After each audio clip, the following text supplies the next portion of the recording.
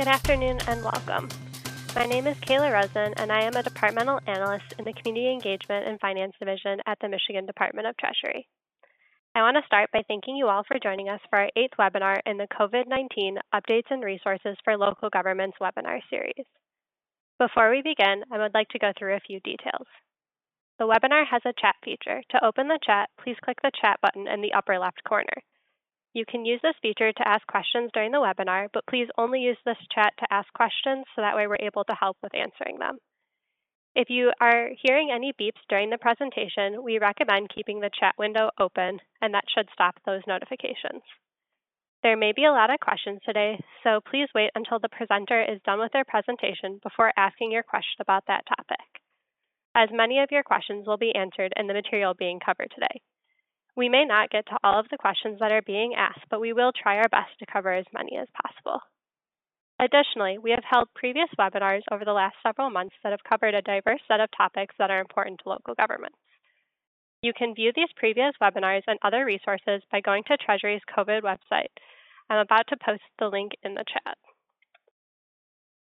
Today's webinar will be recorded and emailed to all registrants within 24 hours, including a copy of the PowerPoint slides. In the chat, there is also a spot to download the PowerPoint presentation as well, and both items will be posted on the Michigan Department of Treasury's COVID-19 website. After today's presentation, you will be asked to get a survey. Please take the time to do so, for this feedback is really important to us as we continue to develop these webinars and make sure that we pick topics that are helpful for you. I would like to now introduce our MC for today, Heather Frick. Ms. Frick is the Director of the Bureau of Local Government and School Services at the Michigan Department of Treasury. I will now turn it over to her. Thank you, Kayla. Good afternoon and welcome to the COVID-19 Updates for Local Government webinar series. My name is Heather Frick and I'm the Director of the Bureau of Local Government and School Services with the Michigan Department of Treasury. We are pleased to be able to collaborate with the Michigan Municipal League, the Michigan Association of Counties, and the Michigan Townships Association to host our 8th joint webinar of this series. We understand that these are unprecedented times for local governments, which is why we want to assist in providing as much information and resources for your use as possible. Included in today's presentation is an update on FEMA, the CARES program, and a fiscal year 2021 state budget update. It is my pleasure to introduce our first speaker, Penny Berger, from the Emergency Management and Homeland Security Division of the Michigan State Police. Penny will start us off by providing a FEMA public assistance update. I will hand it over to Penny at this time. Thank you, Heather. Good afternoon, everybody. Thanks for joining us today. As you know, we are still very much involved in the COVID-19 coronavirus pandemic. We'll go to, I really only have one slide with some information. We can move to that one now, please. Thank you. Right now, the FEMA Grants Portal, which is the disaster management grant program that is used at the federal government, there are currently 787 eligible applicants that have been approved to seek reimbursement in the FEMA Grants Portal. Just to give you a little context with that, that is more applicants for the COVID-19 pandemic than we've had in all federally declared disasters in Michigan over the past 10 years. We recently had flooding over in the Midland County area, and there are 35 applicants for a $67 million flooding event. So just a little context there. This is a record number of applicants that we have. So far this year, we have had in the grants portal $675 million in costs related to COVID-19 submitted for FEMA to consider for reimbursement. They have reviewed and approved 44 projects for $261.4 million. Right now, there are another 236 projects that are in various stages of development within the federal government. So maybe they're helping the applicant to get more information, or it's almost awarded. So, but if you figure that that's only 35% of potential projects, if we considered if each applicant only had one project, and I know that they'll have more than that. This, I expect, could exceed $1 billion for Michigan for FEMA public assistance. And we did have some additional FEMA guidance come out in September.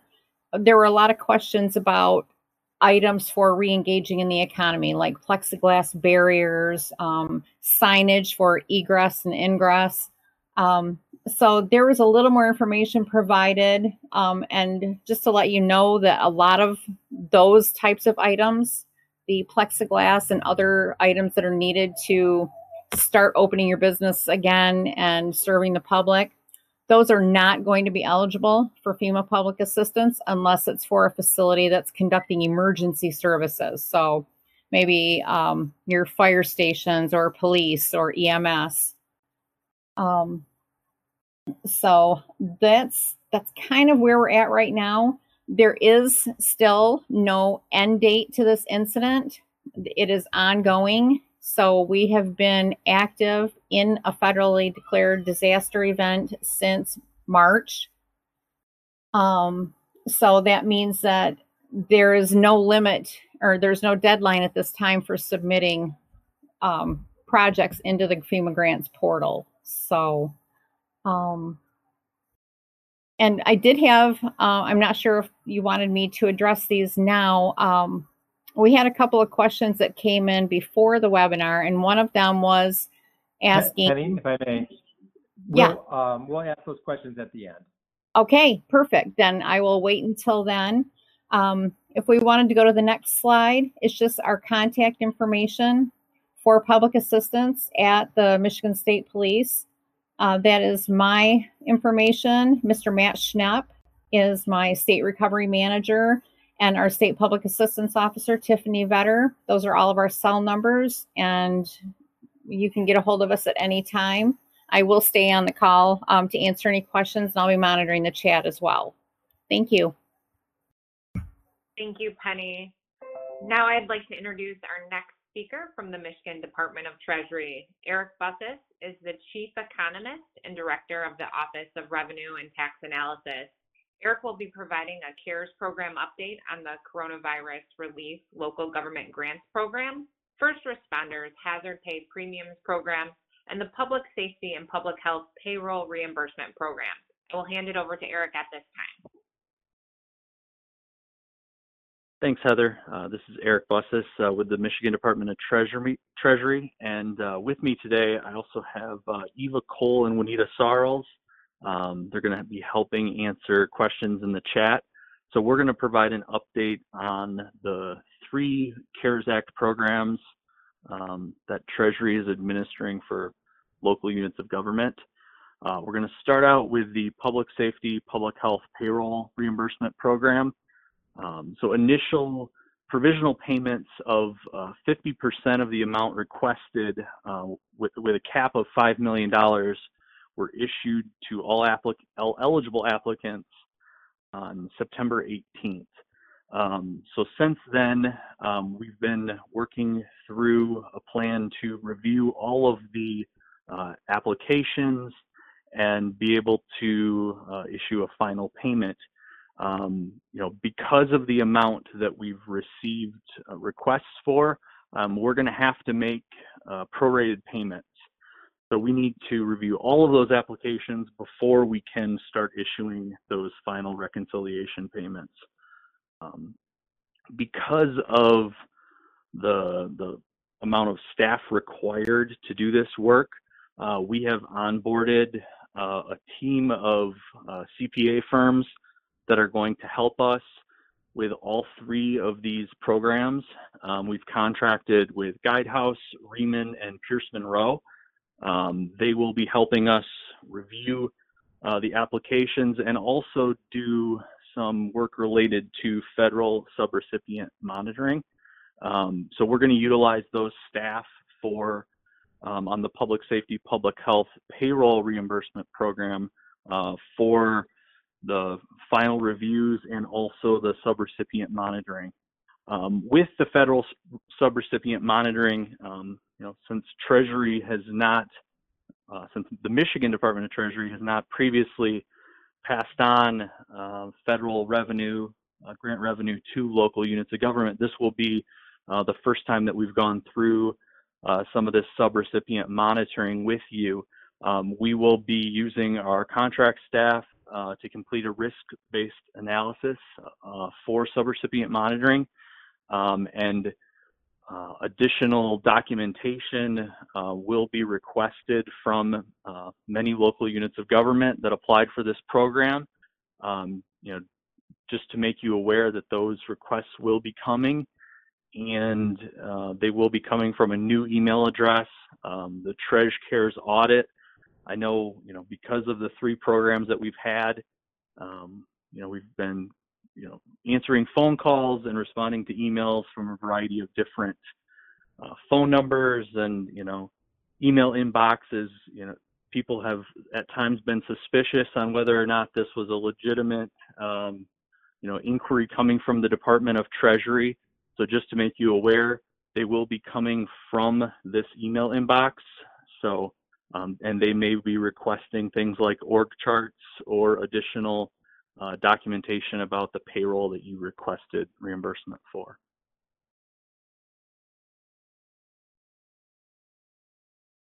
So we expect to issue the remaining payments in mid-December. From now until then, you will likely be contacted if you applied for this program, and we will be requesting additional information, again based on that risk-based assessment. Just for context, though, I want to remind people that these are going to be prorated. So we had applications for over 326 million and have 200 million in funding available.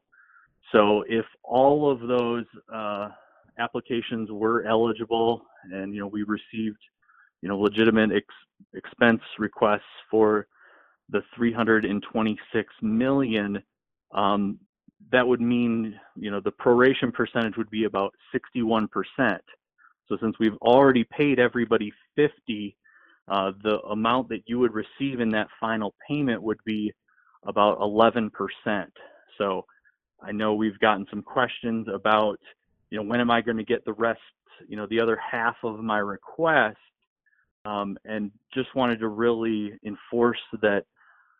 reinforce that, if we have 326 million in legitimate claims, what you'll receive in mid-December will not be the other half. It will be a smaller prorated portion. Additionally, based on some of the preliminary analysis, some of the applications that we've received have included some people who will likely be ineligible, and audits that the audits may result in the need to claw back and return some of the previous payments. The next program I want to talk about is the First Responder Hazard Pay Premiums Program.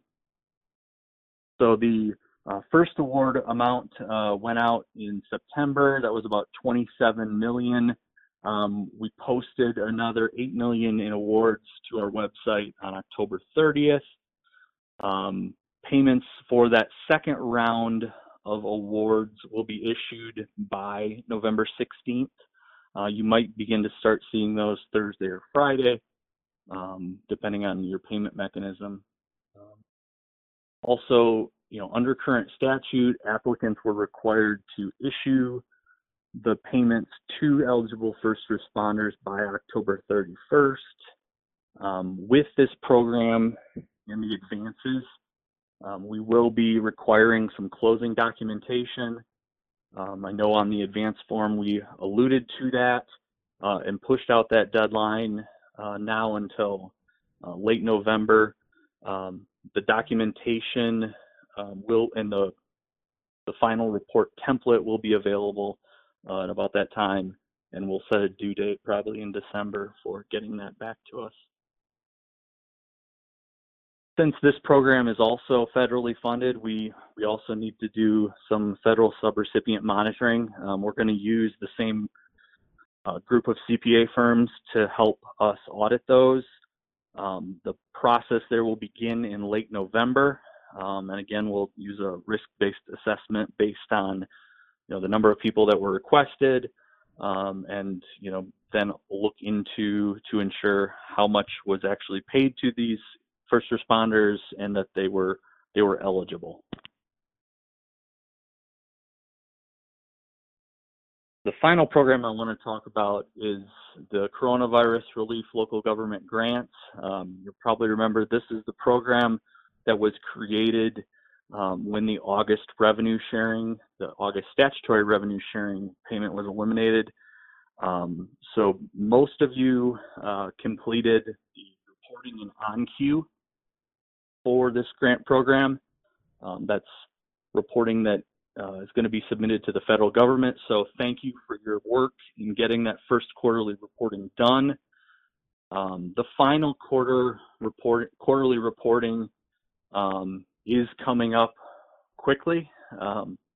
So the next quarterly report is from September 1st to December 30th, and that's actually due December 31st. We understand that's very quick time turnaround.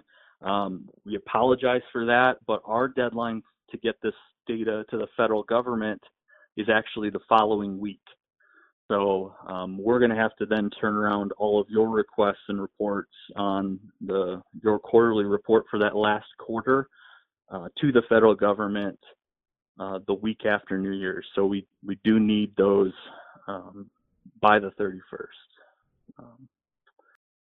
Recipients who incurred all of the costs for their grant and filed all of that information in the initial quarter do not need to do this final quarter.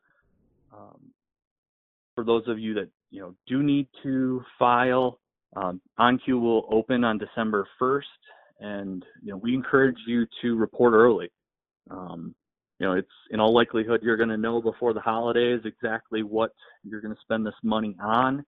So I would encourage you not to wait until between Christmas and New Year's to start working on that reporting. You could probably get that done first week of December, and make that a much easier process. Also, as you fill out those reports, I'd encourage you to make sure that you're being as accurate as possible with those expenses. We've been told by the U.S. Treasury OIG, or Office of Inspector General, that they're going to be examining particularly closely Category A and Category R. Those are administrative expenses, and Category R is items not listed above.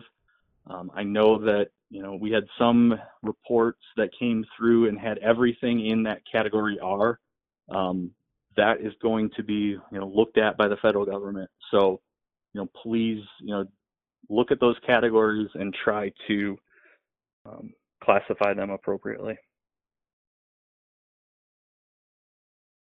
Just in terms of upcoming deadlines, so for this program, the eligible expenditures need to be incurred by December 30th. We already mentioned the final quarterly report is due December 31st.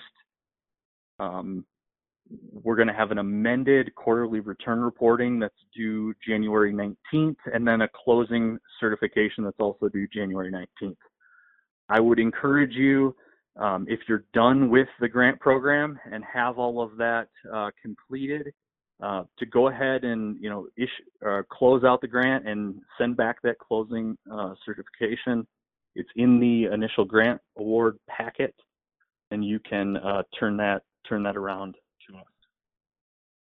And then finally, we're also, since this is again federal money, the same process will need to occur on the federal subrecipient monitoring.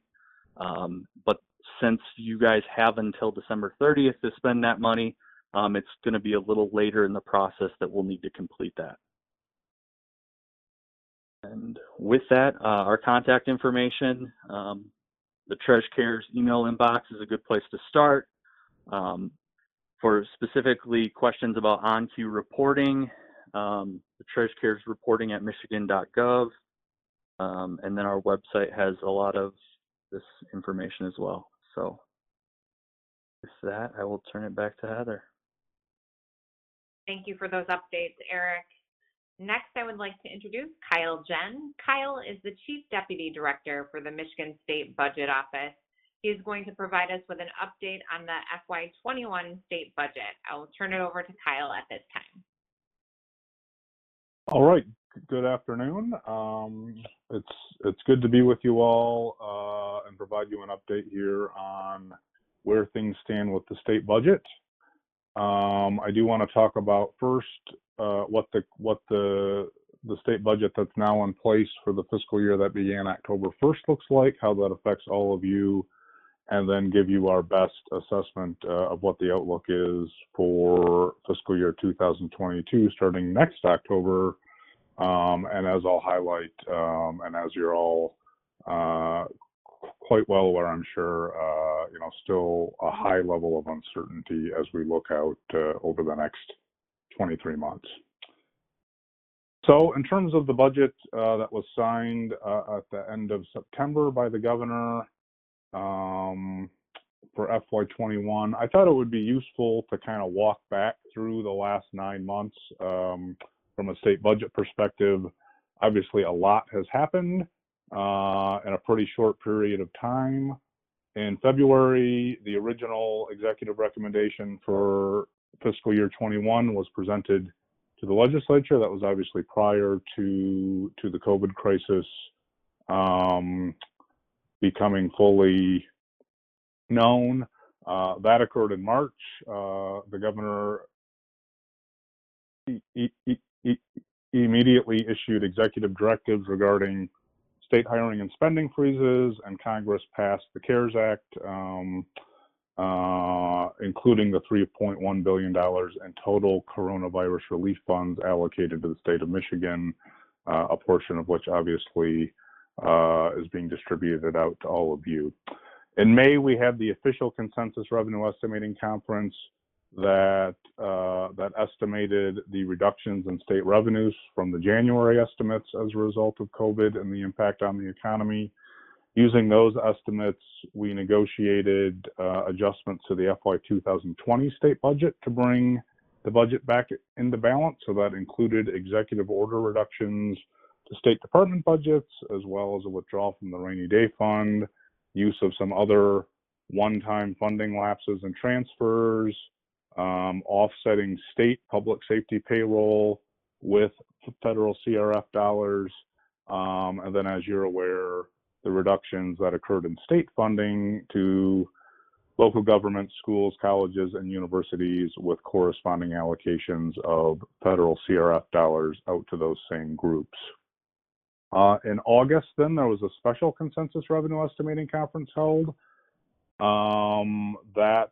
That conference revised those estimates on revenues from May substantially upwards, in large part to the fact that the federal stimulus fund had had a larger impact on the economy and holding state revenues closer to our original estimates than had been expected. That set up additional negotiations with the legislature on a balanced FY 2021 budget, which involved much more modest adjustments, positive and negative, because of those upward revisions. So just to give this to you, visually, this is a chart that shows the May and August revenue estimates combined for the state general fund and school aid fund as it compares to the estimates from January prior to COVID. So the teal bars show the May estimates, which initially projected a loss for FY20 of $3.2 billion, with a similar loss projected for FY21. As we got to August and the state's economists saw updated economic and revenue info, that loss in 20 got revised down substantially, so about $900 million, within a smaller revision for 21, so still down about $2.5 billion. So the short story is that we had balanced the FY20 budget based on that $3.2 billion projected loss. when it turned out to be only about $900 million, that gave us over $2 billion in funds to carry forward and largely offset the $2.5 billion projected revenue loss for 21. And didn't require, large reductions in the budget at that point. So as we go forward to FY22, it is important to recognize we're still looking at a projected loss of revenue of about $1.7 billion compared to what would have been projected prior to the COVID situation. This slide here gives you an overview of the total state budget for fiscal year 2021. So the budget totals $62.8 billion from all fund sources. You can see the large majority of that is federal funds and other restricted funds. The general fund budget is about $10.6 billion, which is about 17% of the total. In terms of the portion going directly to local governments through the state's revenue sharing programs, we're at a total of about $1.3 billion, which you can see is the dark blue slice at about 2% of the total. Constitutional revenue sharing, which as you're aware is constitutionally earmarked based on the actual levels of sales tax collections by the state, is estimated to be about $852 million.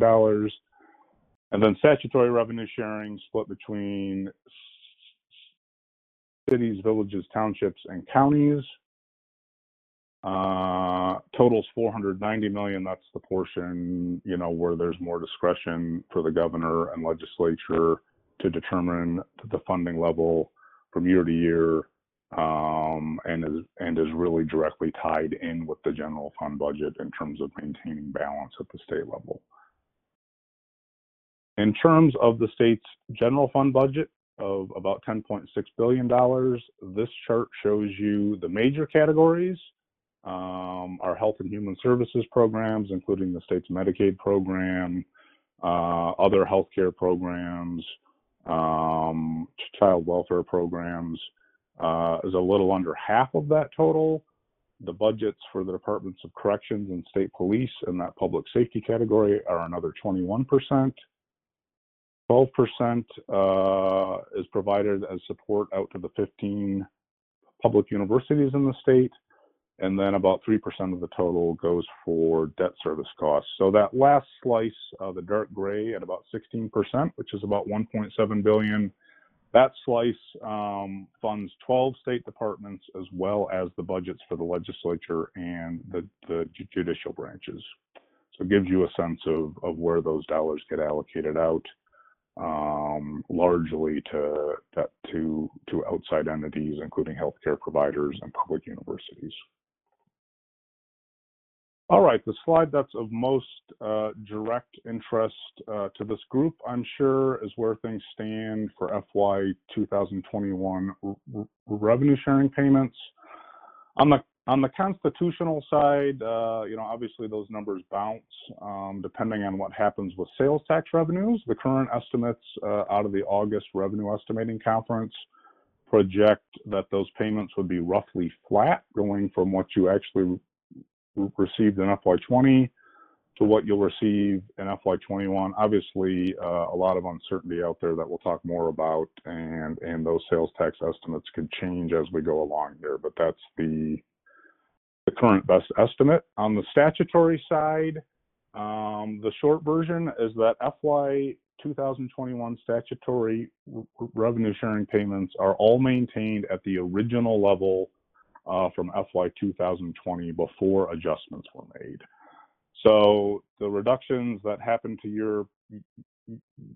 your payments in terms of holding back state funding in the August payment and instead providing a corresponding allocation of federal CRF funds, those are all considered one time. You can see in the table there, we started FY20 at that $490 million total, ended up removing the $97 million in state funds, adding in the $150 million of federal funds. And now as we enter 21, we are back at that 490 total, all funded from state funds. And all of our federal CRF funds have now been have now been allocated for specific funds, for specific purposes rather. So no additional allocations in 21 to local governments. All right, as we head into FY22, we've got the whiteboard background here to indicate, the amount of uncertainty, and just like you, we are entering our stage to do our best planning around this. We've started working on the initial aspects of our FY22 budget process as we move toward the release of the governor's executive recommendation in early February. Just a little bit here in terms of the economic context. This chart is actually Eric's chart, so I'll give him credit. This shows you a 10-year history on payroll employment for the country as a whole. You can see growth of about 22 million jobs from 2010 to early 2020.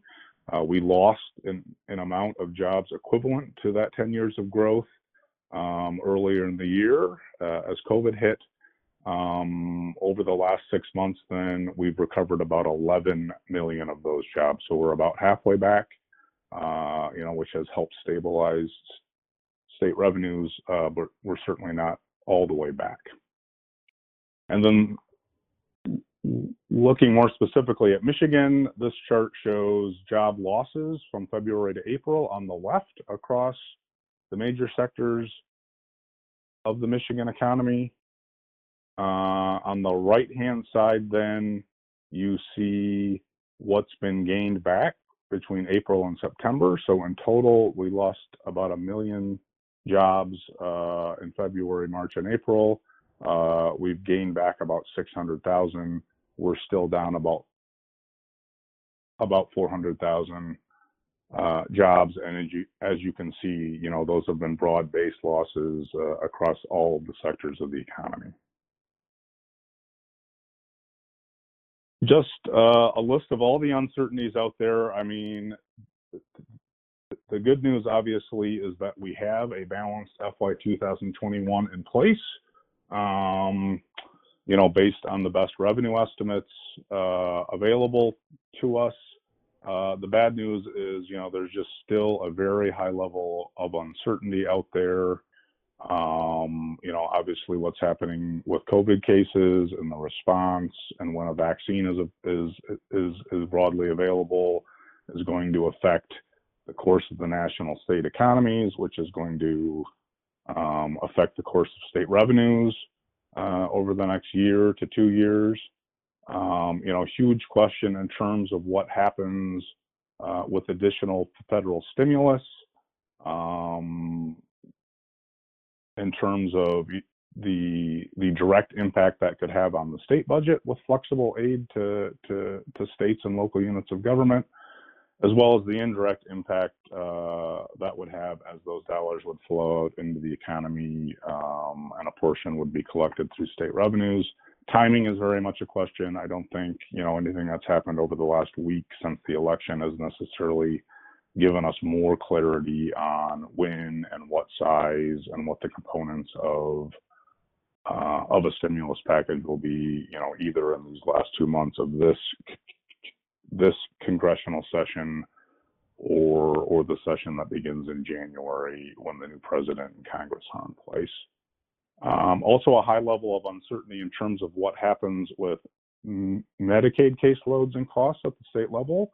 To date, our higher caseload costs have been roughly offset by the fact that we're receiving an enhanced higher match rate from the federal government on the Medicaid program. It remains to be seen how long that match continues, and how long those higher caseloads could continue, given that, there's been a much harder impact in terms of job losses for lower wage workers. And then, just as you're aware, it's been 7 months since the pandemic began in March. I guess that's really 8 months now, whereas we're looking at a 23-month planning horizon. So we just continue to expect that the situation economically is going to evolve, and we need to be in the best position to react to that. In terms of some of the specific budget pressures we're looking at as we start building the FY22 state budget, we do have a negotiated pay increase for state employees in place for next October at 2% with an additional 1% the following April. Right now we're carrying a rough estimate of $75 million general fund for that increase and other compensation related costs. We have continuing cost increases related to the statutorily required grants to improve local indigent defense systems. A new standard was just approved there. We're looking at an increase of about $25 million for FY22. There's some other, good bipartisan criminal justice reforms that have been enacted over the last year or so with Raise the Age and Clean Slate. We are working through, the costs and how to fund implementation of those reforms. As you may have read, there is a pending legal settlement for the residents of the city of Flint relative to the drinking water situation. More details on that and how it will be paid for are forthcoming as it gets finalized. And then lastly, as I mentioned, we're projecting growth in state level Medicaid costs with short-term savings from the enhanced match rate. Longer term, that becomes a GF cost to the state when that enhanced match rate ends. And then finally, really in the shorter term, I'm sure you're all looking at this too in terms of what our costs for COVID response are after December 30th, when we can no longer spend CRF funds. That hinges, in large part in terms of what the federal government does. But absent that, we'd have to look at how to identify state funds for those response costs that will continue. In terms of a high-level outlook, this is very early in our process, but we're looking at a combined shortfall for the general fund and school aid fund of about $500 million to $1 billion in magnitude. That does assume higher collections of over $300 million we're seeing to close out fiscal year 2020, but we are not yet baking that increase into future years as Eric and his team look at whether those revenues are truly ongoing. These numbers are going to continue to bounce through February. We are continuing to take a very cautious approach. The state departments are being instructed to prepare reduction plans for potential inclusion in the FY22 executive recommendation, and the state is maintaining the current freezes on discretionary spending and hiring. In terms of upside potential here, the key question remains federal stimulus, as I talked about, in terms of the impact that could have on our revenue estimates, as well as any direct flexible aid that could be used by the state on a one-for-one basis to avoid further budget reductions. We do have a balance of roughly $900 million still in our rainy day fund, along with an agreement that any lapses from fiscal year 2020 general fund appropriations will also be deposited into the fund. We view this as a tool to help us manage back towards structural balance over the next several years, as well as to deal with any other volatility and budget risks that might be out there. Here you can see that in chart form. In 19, you can see, we got close to $1.2 billion, which would have been, at the peak level back to fiscal year 2000, made a withdrawal of $350 million. They'll balance the FY20 budget and then are building back with some smaller deposits plus those lapses, leaving us at this moment at about $900 million for fiscal year 2021. So lastly, this is our flow chart on what a normal state budget process looks like, starting with the next revenue estimating conference in January and that shaded box at the top, the release of the governor's budget in February, and then the legislative deliberations on the budget following that. These are our ideal dates to hit and get a budget done early. Certainly, this past year was not a normal year. I certainly would expect and hope we will not be enacting the FY22 budget on September 30th the way we had to this year. But there will still be a high level of uncertainty as we go through this, and both we and the legislature will need to adjust with that and get a final budget negotiated, hopefully fairly early in the summer. So with that, I'll stop talking and turn things back over to Heather. Thank you, Kyle, for the state budget update. We will now start the question and answer portion of the webinar with some questions that you have submitted to your associations when registering for this event. To start the questions, Judy Allen, Director of Government Relations for the Michigan Townships Association, will ask the first two questions. I will turn it over to Judy at this time. Thank you, Heather, and thank you to Treasury and all the presenters today for presenting this eighth webinar on COVID that has proved to be very beneficial in providing answers and information to all of our members. My questions really are going to be, I think, directed at Eric or Eva or whoever else might be able to answer them. The first question is regarding the public safety, public health payroll. I know, Eric, you mentioned that there were more applications in totality than there were funds appropriated, and that 50% of the funds of the $200 million have been allocated to applicants. Just checking to see, if, which I believe you did say there would be a second distribution, but when local units might expect those payments. Yeah, thanks, Judy. Good question. So short answer is mid-December. So we're not going to make those final payments until we're done with both of the program reviews and the federal subrecipient monitoring.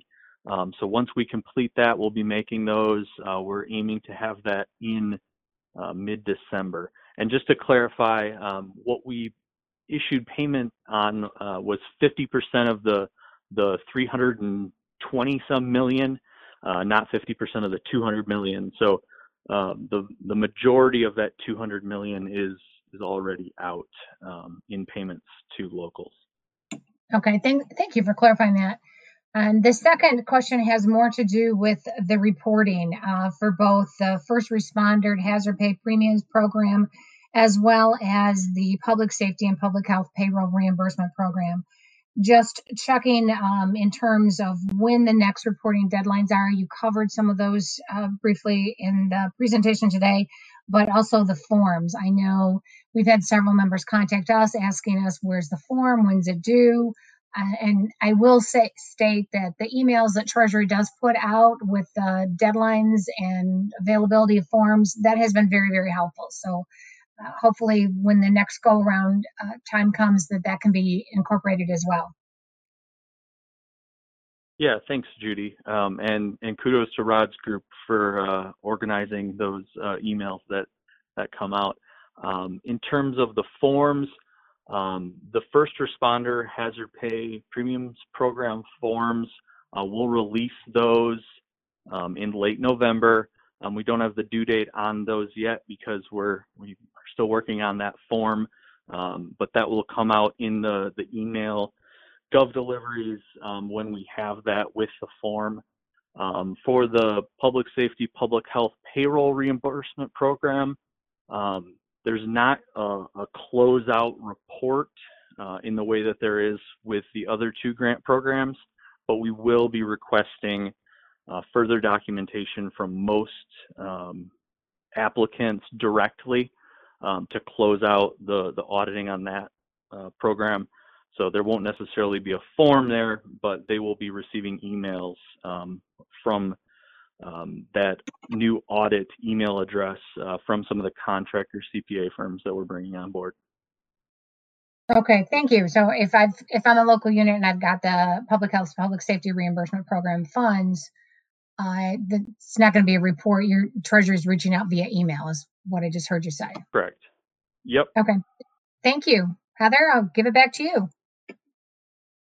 Thank you, Eric and Judy. Dina Bosworth will be asking the next two questions. Dina is the Director of Government Relations from the Michigan Association of Counties. Dina. Thank you, Heather, and thank you everyone for presenting today. I know that our members find it most useful. And Judy, those were excellent questions, and I had those posed to me too earlier this week, so that's great that you got that cleared up. The questions that I have are about FEMA grants. So Penny, I think this is you. First one is for FEMA grants, what happens after quarterly reports are submitted to state police and then the docs are uploaded to the FEMA grant portal?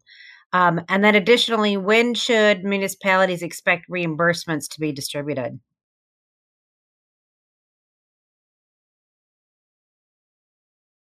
Okay, sorry, having some.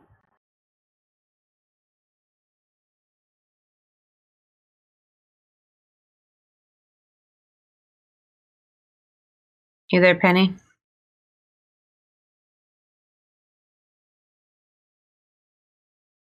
Are you able to hear me this time?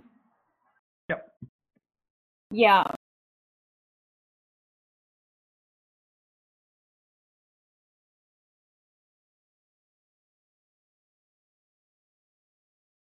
We lost you, Penny. Heather, if we may, why don't we move? Oh, I think you're cutting in and out, Penny. Why don't we move to, Heather, why don't we move to Chris, and then we can come back to Penny with those questions here at the end, see if she has an opportunity to get that fixed.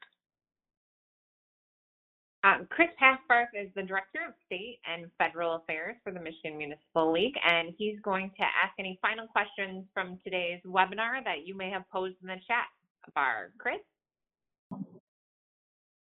Sure, thank you. And Dina, I'm not sure if you had any other questions left, but feel free to jump in and talk over me. You do it normally anyway, so that's okay. Just a question, and I know Penny's having some issues, but Penny, if you get a chance, I know we've had some questions come in through the chat. If you could have a chance even to respond in the chat box. With regard to eligible items within the FEMA program or items that might not be eligible for reimbursement under FEMA, just clarify that that does not necessarily make those expenses ineligible for reimbursement under another federal program. And maybe Eric, maybe you can answer that since we don't have access to Penny. But if something is ineligible under FEMA reimbursement, is it possible it is eligible under one of the CARES programs? I think it's certainly possible that that would be eligible under one of the CARES Act programs. Specifically, the one that has the most flexibility would, for local governments is the CRLGG.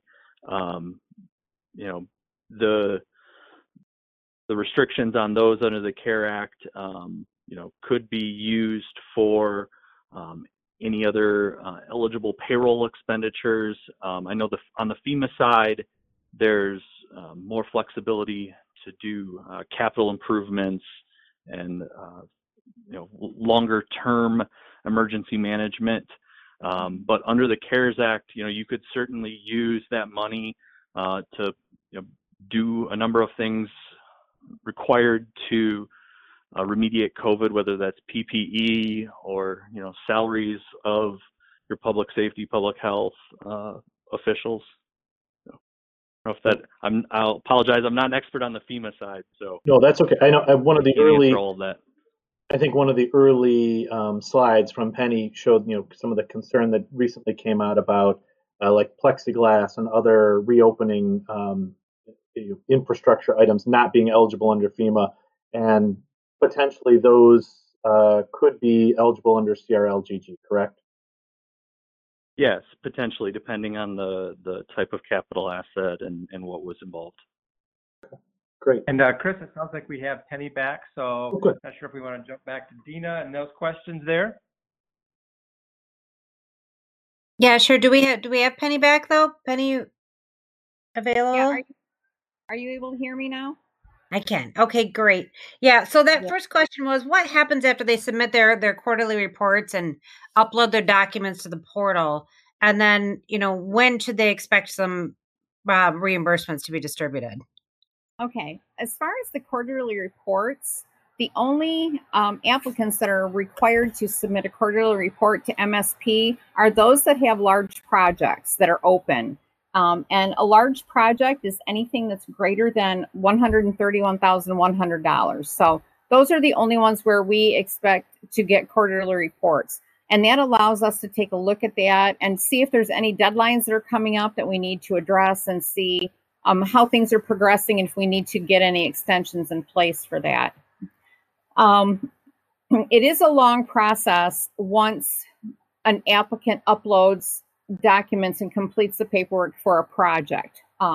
So what happens is the documentation is submitted through the grants portal, and there's a lot of questions that go along with completing the paperwork to submit a project. Then it goes to FEMA, and they will do some review. And there was a question up here. It's the CRC, which is FEMA's Consolidated Resource Center. So they are a pool of technical experts that will do the deep dive into reviewing all of the paperwork line by line, helping to further develop the project. They'll be reaching back with any questions. Once they have reviewed everything and have determined that everything is eligible, answered any questions, then they can award the funding, make the recommendation for an award. Once FEMA has awarded funding for a project, once all of the paperwork has been reviewed, the applicants will get notice that FEMA has approved that, and we will get that as well at MSP. It's at that point that our public assistance officer and our deputy, they will complete a grant agreement package. Every single project that goes into the FEMA grants portal is treated like its own grant. So there has to be a grant agreement to go along with every single project. So that package has to be completed. It'll have suspension and debarment and lobbying forms and all of that, a lot of the standard grant agreement information. That will go to you once you've been awarded. Once you receive the grant agreement package, review it, sign it, and return it to MSP, that's when we can start working with you on reimbursement. For reimbursement, we would need any of your supporting documentation to support the expenditures that have been approved. So that would be paid invoices, a proof of payment documentation if it's for any eligible overtime, and such. And our finance and program staff could work with everybody on that as well. And once all of the documentation is submitted to support the reimbursement request, then a check can be processed, the payment can be processed at that point. And all of that is detailed in the grant agreement packages. The biggest hurdle right now is getting FEMA approval on these projects. We're seeing a lot of that moving quicker now. There was some guidance that was issued, some updates in mid-September, and a lot of things were kind of in a holding pattern until that came out. And now that that has been issued, we're seeing things move much quicker. So they're working on it. So simple process. No yeah. Yeah. Okay. I guess, it really just depends on when each individual project. So it just doesn't sound like there's usually it's within 6 months or within 3 months or a year. You can't really give that. Once you receive the award, it can go pretty quick because a lot of these things are already paid for and all of the documentation is there. It's just a matter of once FEMA does the approval, then we can move quicker on our end, getting the paperwork through and getting the reimbursement made. I would like to say within 6 months of getting an award, we should be closing that out. Okay, great. Thank you for that. Thank you for that direction. Okay, so the next question is, what is the deadline for submitting for FEMA funding? And, is there any other potential funding sources for local governments that you know of? Well, right now there is no FEMA deadline at this point in time because the incident period is still ongoing. It's once the federal government, FEMA, once they put an incident end date, like with the flooding, it's easy. It's usually a week later or something. With this, we're 8 months into the pandemic and we still don't have an incident period. But I'm sure everybody's been watching the news and you're seeing cases continue to rise. So I don't see that coming anytime soon. Once they do have an incident period end date for the pandemic, then everybody will have 60 days from that point to get their documentation in for submitting projects. But we can always get an extension on that as well if there's circumstances that warrant that. And as far as additional funding for local governments, not on the FEMA side. We don't really have much. Great. Thank you, Penny. Yeah. That concludes my questions, Heather, so I will turn it back to you. Thank you, Dina. Chris, do you have one final question from the chat bar that we could address, today's panelists can address? Sure, and Eric, this is for you and Eva and your team.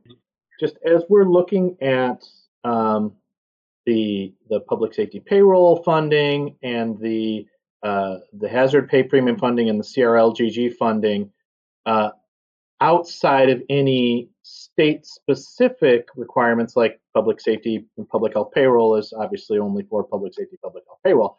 But those funds are essentially interchangeable in terms of if a community didn't get fully funded under one, or if they had other hazard pay expenses that weren't necessarily first responder hazard pay expenses, those expenses could potentially be utilized under CRLGG, correct?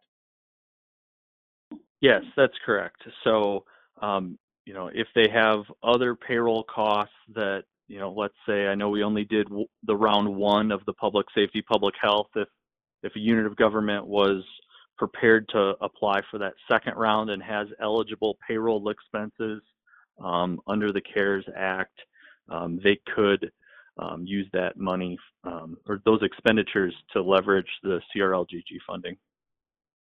And does within CRLGG, kind of overall, has the department put together any guidance or any documentation that can help communities determine what might constitute an eligible expense based upon whatever federal guidance you've got and state uses?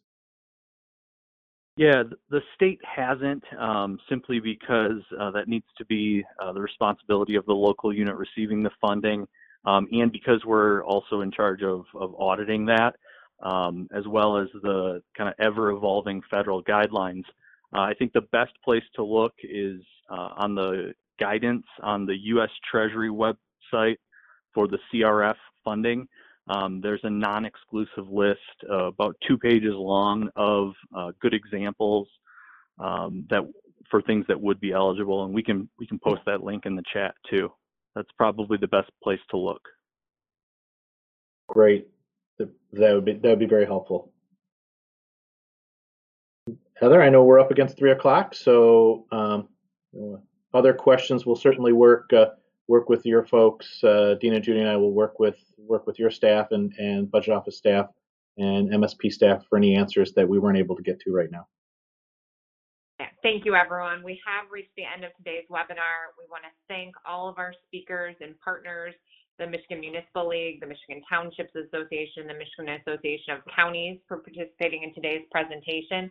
The PowerPoint presentation and recording from today's webinar will be available on Treasury's COVID-19 updates for local government and school districts webpage by tomorrow. Finally, we encourage attendees to participate in the survey following today's presentation.